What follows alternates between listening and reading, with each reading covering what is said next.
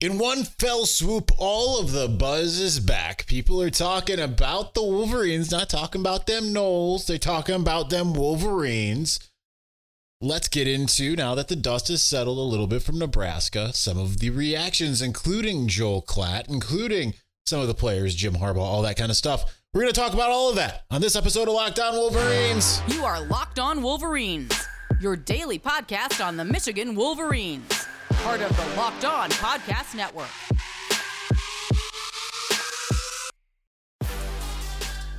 Happy Tuesday. We are back and doing it. Locked On Wolverines podcast, part of the Locked On Podcast Network, where it's your team every day. I'm your man on the ground, Isaiah Hole, publisher of Wolverines Wire through USA Today Sports Media Group. It has been interesting to just kind of see the general reactions from the just about Michigan in after this Nebraska win. Right now, Nebraska not exactly a team that you're going to sit there and say, wow, they actually beat Nebraska, right? That's not necessarily a big win, but this was, as we talked about, pure domination and just not just about every way, in every way.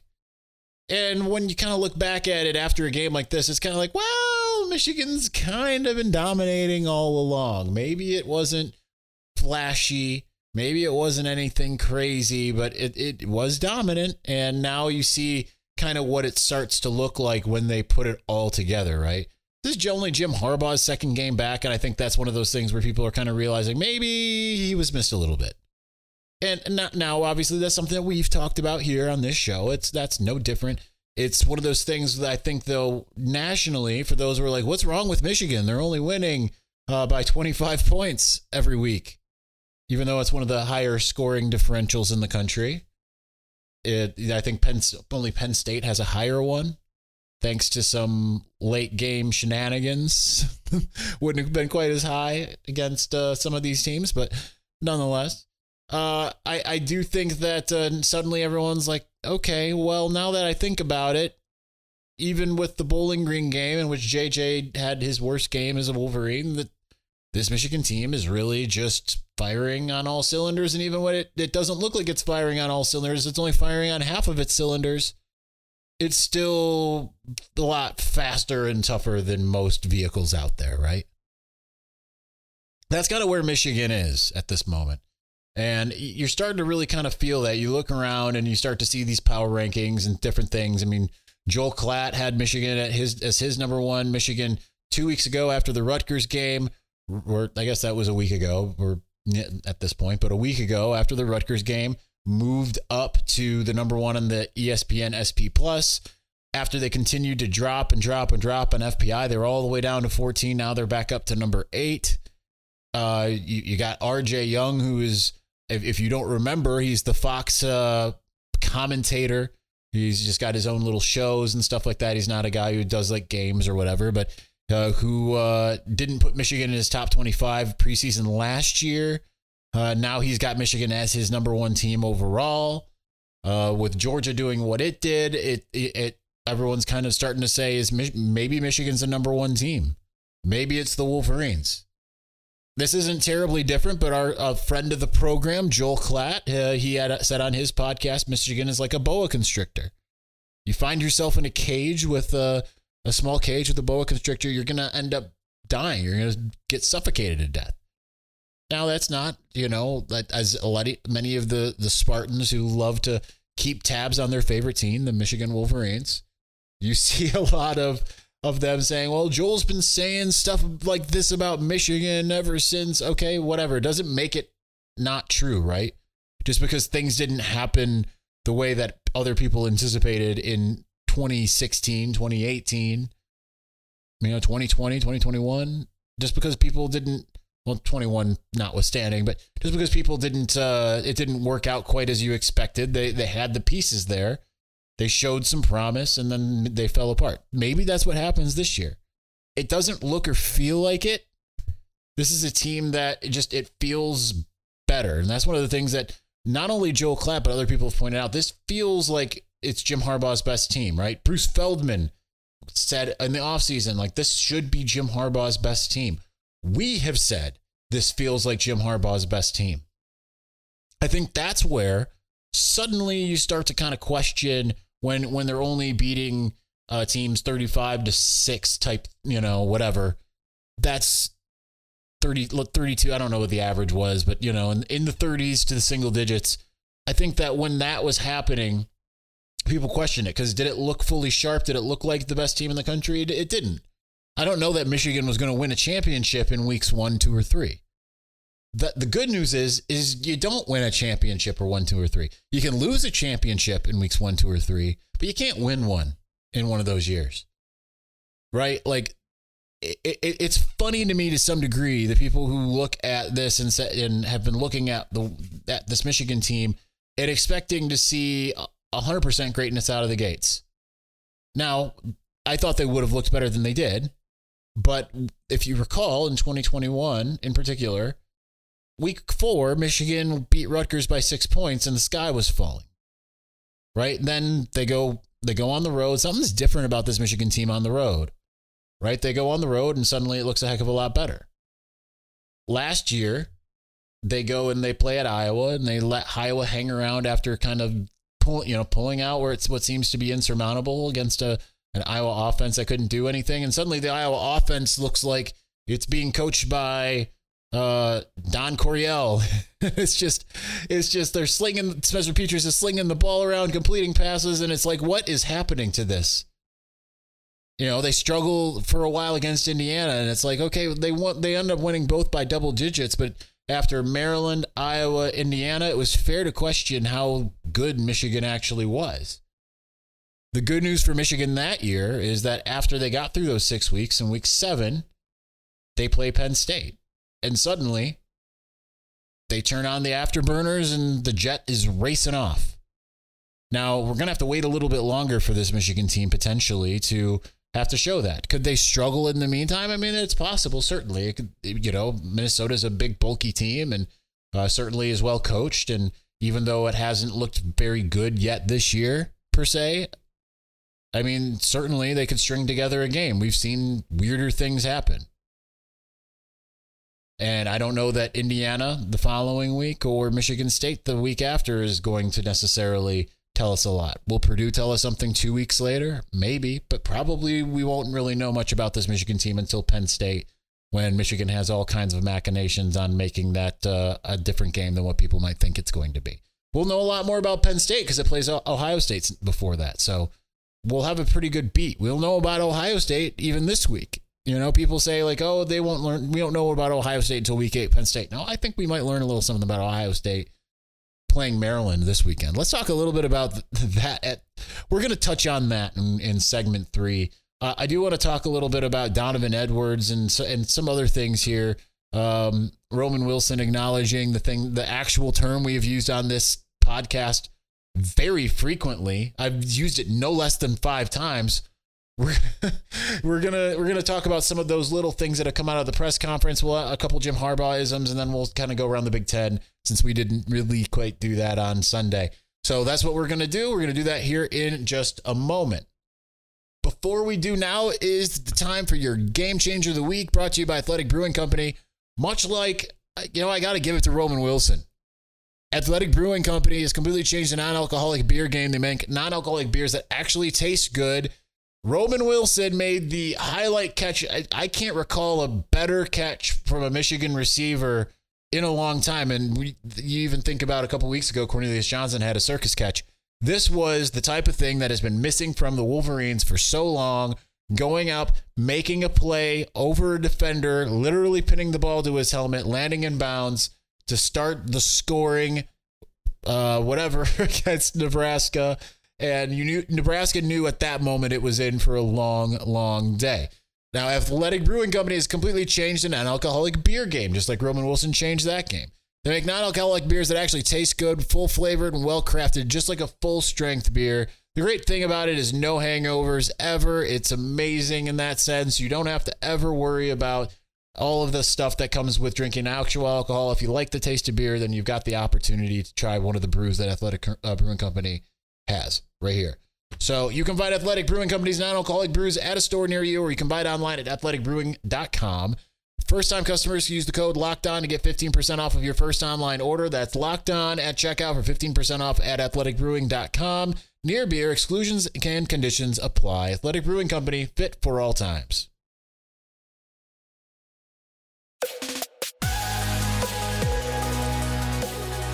I'll tell you what, this is like the second, I skipped a couple Tuesdays because, you got home stuff to do and whatever, and all this travel at the beginning of the week, and with all of the going to press conferences, living 45 minutes away again after getting accustomed to living a mile away. Not even a mile. I wasn't even a mile away from Schembechler Hall. So it's like you're trying to find the time to do the things you need to do. And so we were doing Monday shows and skipping Tuesday so I could get some stuff done, and still trying to get our 5 in regardless, and all of that. And so right now, it's like Tuesdays at like 10:30 is when we do this. I am hoping for this to not continually be the case, and we'll get back on like a normal schedule at some point. I got to get also, because part of the reason we don't do things in the morning is because I have allergy issues that keep me very groggy for a couple hours until whatever medicine I take kicks in. I am incomprehensible. And so a big thanks to Rich Nelson, who comments often on the podcast here,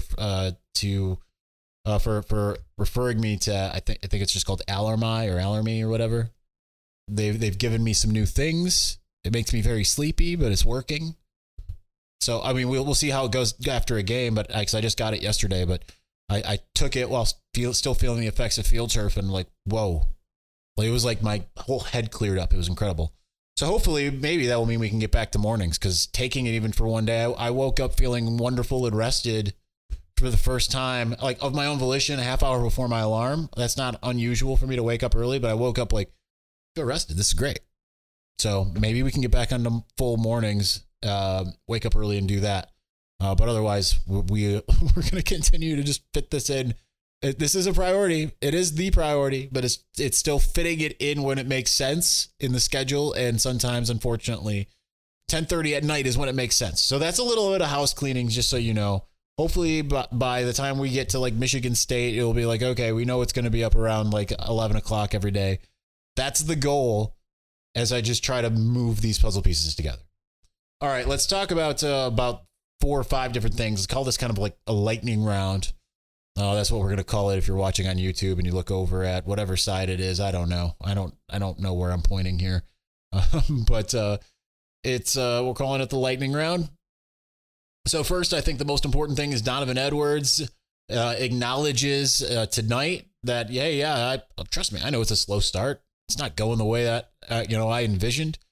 He also said, he was asked about, you think the expectations were maybe a little too high for you? And he's like, yes, but I mean, I welcome that. I welcome the expectations, but it's at the same time, it's week 5, right? We just got past week 5. It's a long season, and certainly I know what I want to do and I plan to do it. It's just a matter of doing it. And I think he's just got the right mindset. Some of the things that he says they're just so wonderful and amazing. And I just think that he has the absolute right mindset. He did say, like, I hope that all of you were paying attention and talking to us in the media. If like you were doing your jobs, it was just a fun moment. All of us thought, laughed at it. He's like, if you were actually doing your jobs, you would have noticed a difference in what happened on Saturday. And no, he didn't get the yards, and he did lament Kalel Mulling scoring a touchdown before him this year. But he said, like, I've been running harder. And I definitely did notice that. And I think that some of it, from my observation, some of the issues that Donovan's had has been not even of his own making. Like I recall a play against Rutgers where he was trying to follow his blocker. And if his blocker maintained the block, I don't remember who it was who was doing the blocking. If the blocker maintained the block, Donovan would have busted it up he might still be running, right? But the blocker let up just enough where the defender was able to come and make a shoestring tackle on him. Now, a lot of you, I'm sure, watched or listened to when we had Trevor Sikkema on the show last week, and he had said, hey, he and Blake aren't breaking tackles at the same rate that they were last year. It's still early. I know we're almost at the half-season mark, which is insane, and I hate. It's still warm out right now, like it's summer, which I like. But it's we're basically at the half season mark of the regular season. but that doesn't make an entire season, right? At this point last year, really there was only a handful of plays that we were talking about when it came to Donovan Edwards. Touchdown catch against Iowa.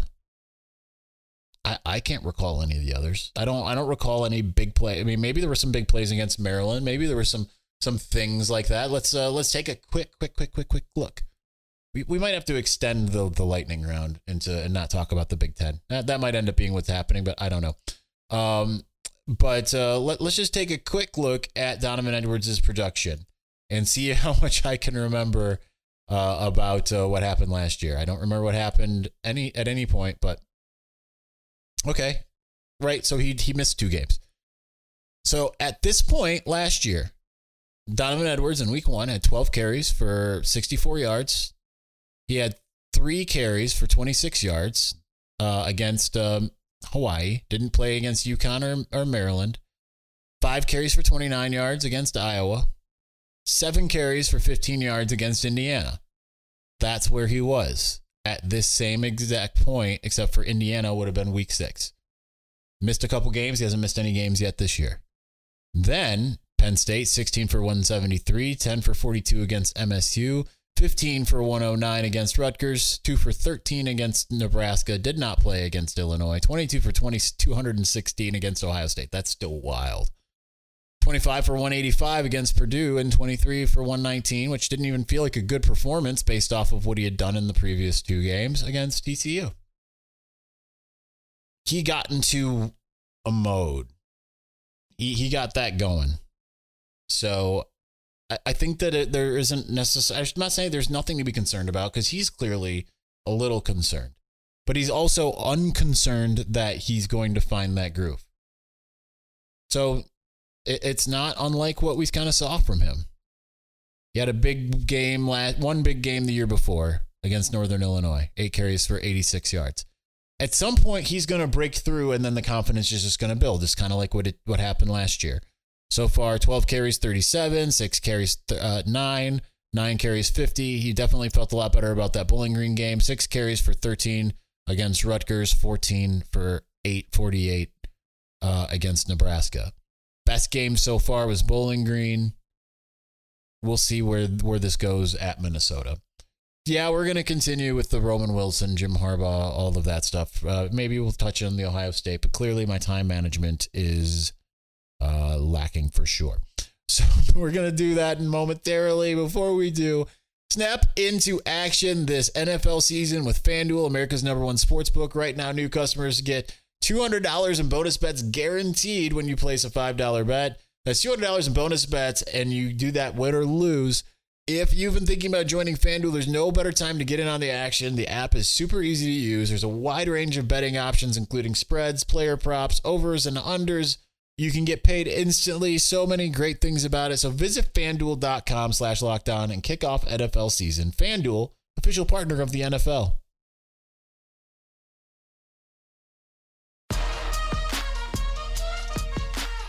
After this, I'm going to be watching the Ahsoka series finale. I don't know what this is actually. If they're doing, I was talking to Phil Callahan at Go Blue at the press conference, and he was like, "Is this going to be a series? Is it a movie? Like, what is it leading to?" And I don't really know, but I am very excited. I'm not going to do like I do on Jamie Morris's show and give out fake spoilers. But I am very excited about that. Just as I am excited about Roman Wilson. 8 touchdown catches, leads the nation.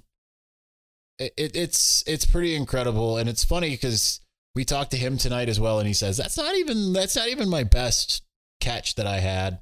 And he's also like, I do feel like I'm flying a little bit under the radar. Like, people still think I suck, right? And I think in part, and I guess this is what we'll segue into with the rival stuff, but. I think it's in part with, no, he doesn't have these super gaudy numbers. Guess who also doesn't have super gaudy numbers? Marvin Harrison Jr., right? Like, he is not exactly setting the world on fire either. But we'll kind of do a side-by-side here to some degree. I don't really have I don't have both of them up, and I don't think I'm going to keep my one hand free. Marvin Harrison Jr. has 17 receptions for 336 yards and 3 touchdowns. He leads Ohio State with 336 yards. Emeka Egbuka has 19 catches for 263 and 3 touchdowns. So keep those in your mind. I know I won't, but we'll try. Roman Wilson, 19 catches, 326. Same amount of catches as Egbuka. Almost the same amount of yards as Marvin Harrison. So 2 more catches, about 10 less yards. 8 touchdowns. Almost triple the scoring. What's kind of wild is to look at this and see that Michigan has 11 receiving touchdowns at this point of the year. Michigan had 24 receiving touchdowns all of last year, 21 all of the year before, 25 the year before, not the year before, but 2019, 24. 2017 only had 9. I remember that was a wild year. So they've already eclipsed that. 2016, which was a very good year, they had 20. So also to note, to go back that other way, the leading touchdown receiver in all of 2016 was Amara Darboh with 7. The leader in receiving in 2017 in terms of touchdown production was Sean McCune with 3. 3. Weirdly, in 2017, Donovan Peoples-Jones had 0 touchdowns, which I didn't realize. 2018, the leader was Donovan Peoples-Jones with 8. So he's already tied how many touchdowns Donovan Peoples-Jones has had in his best year as a Wolverine. Nico Collins had 7 in 2019. We're going to skip over 2020. Well, no, Cornelius Johnson had 3 in 2020 in 6 games. Pretty good for whatever that was. No one had more than 3 in 2021. Cornelius, Roman, Scooney, Andrell Anthony all had 3. And in 2022, the leader was Cornelius Johnson with 6. So that tells you just like how special this is in terms of what he is doing for Michigan in terms of scoring, right? And this isn't even coming at like the expense necessarily of the run game, because Blake Corum leads all running backs with 9 touchdowns. He's got 9. So basically you're looking, so he's got 9, you've got 2 others with 1. So I mean, that kind of tells you, but Michigan had 41 total rushing touchdowns last year. Blake Corum had 18. So he had half. When you figure he's played about half the amount of games that he played last year, he's on pace to have the same amount. And the year before you had 31 just between Corum and Haskins out of the 39 total. So that kind of tells you where they're at. But in 2019, the leading rusher was Zach Charbonnet with 11. So Corum, he's doing his thing, right? So all of this to say, like, even though it might just be a handful of guys, but just, to some degree, because there's only 3 other receiving touchdowns other than Roman. Cornelius with 1, which was the circus catch, Samaj Morgan with 1, and Peyton O'Leary with 1. What Roman is doing is pretty special, because usually you just don't see a Michigan receiver go out because he gets the attention and yet he's still dominant. So that's the good news, right? All right, let's get to a couple other really quick things before we move on here. Number one, I thought it was interesting that Jim Harbaugh gave a dissertation on physics at the press conference. I was getting kind of sleepy during the press conference yesterday, and then he gives a dissertation on physics, and then I had the unenviable task afterwards because I already had my hand raised, and that was about to get called on, and then Angelique asked a second question, and Jim Harbaugh did this whole thing on Sir Isaac Newton and gravity, and he's trying to keep the ball in the air and all this stuff. And then I had the question of, what have you seen from Minnesota on film? Cool. No one else was going to ask it, especially in that moment. Really wanted to. But also learned a couple of interesting things with this rally group thing. They're saying that they're thinking about having rally groups like they do for the defense, which is basically like, all right, defensive line, you go in for four snaps and you come out, and the next group goes out, and it's just a way to keep them fresh. So Jim Harbaugh's talking about, maybe we need to do this for the offensive line because we just got to play all these guys. it's starting to kind of move forward. We'll see what happens with Miles Hinton. He's been banged up. That's why we didn't see him really this last week. So if we can see him healthy, playing at the same level that Carson Barnhart's providing when he's in at right tackle, Ladarius Henderson certainly feels like he's getting better and better at left tackle. I feel like, this was the best game that the offensive line played, so it's almost like it's going to be kind of hard to, I think, displace that, but they like the idea of, like, we can just continue to roll guys in, roll guys out. And I asked, when I asked Braden McGregor yesterday, like, how difficult would that be if, like, you're preparing for a team, you're preparing for their two tackles, depending on what side you're going to be, and suddenly you get to another team and you're like, I've got to prepare for four. And he's like, that would be mind-blowing. Right, so there's that. The teach the game, TTG, as Jim Harbaugh said, which has been, I think it's pretty cool. That's just they're doing some education, and so the players before the season got to learn all about the origins of the little brown jug and stuff like that. So that's cool. And the last thing I do want to discuss very briefly is that I didn't do score predictions on Wolverines Wire for the top 25 the last 2 weeks, I don't believe, due to lack of readership, I believe. But if I do go back, maybe I'll do them for the Big Ten again like I used to. I would not be surprised in the least if Maryland beat Ohio State. Now, what Ohio State has going for it is it's a home game, number one. Number two, its defense is just better. Maryland's 39th in the country at this point, hasn't necessarily played anybody that is going to be like an offensive powerhouse, but neither necessarily has Ohio State. Well, Western Kentucky might be, but I don't know. Ohio State is 6th defensively. So there is that. As far as offense is concerned, Ohio State's 33rd, Maryland's 29th. So they're kind of even there, right? Western Kentucky normally, in a normal year, we'd look at them up here, up in the very top.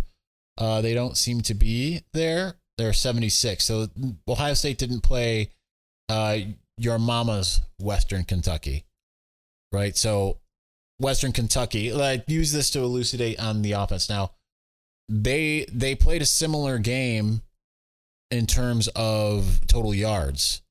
They did much better in yards per play, but similar in total yards against Ohio State and Troy. Troy only gave up 288 to Ohio State's 284. But normally when you're looking at Western Kentucky, you're looking at games. They got a lot of games in the 400s, but also a lot in the 500s and 600s, right? Last year before, you see a lot of 500-600-ish games. So far this year, none that are outside. The top game was week 1 against South Florida. They had 465. So it is a 3-win team, right? They did win 3 games. They lost to Ohio State and they lost to Troy.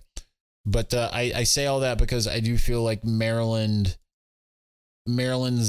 there, right? They're averaging 454 yards a game, 455 yards a game. Ohio State's averaging 447. I think more importantly, let's look at yards per play. I feel like that's a much better accurate thing. So Ohio State's averaging 7.1 yards per play.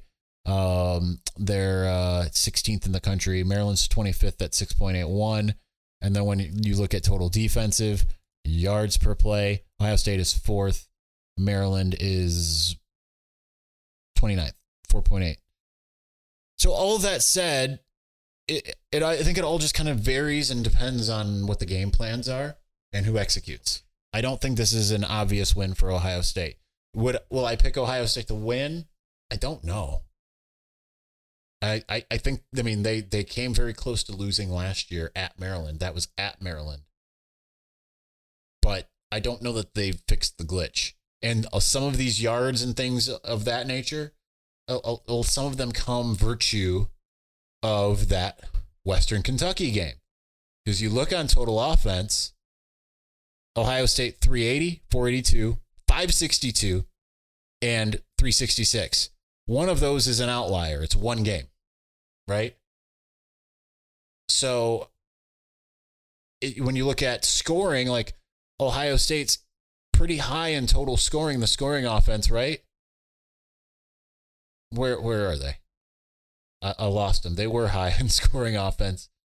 38th, averaging 34.5, but they scored 20-something points in week 1 and against Indiana and 17 against Notre Dame. So I don't know. All right, we're getting over time here. So anyway, let's move it along. We will be back on Wednesday talking about stuff. I don't have a plan. No, it's not true. I have a plan. I mean, I don't have a guest is what I was going to say. Because next Wednesday, we do have a guest. This week, we don't. All right, thanks for watching. Thanks for listening. We'll talk again soon. Peace.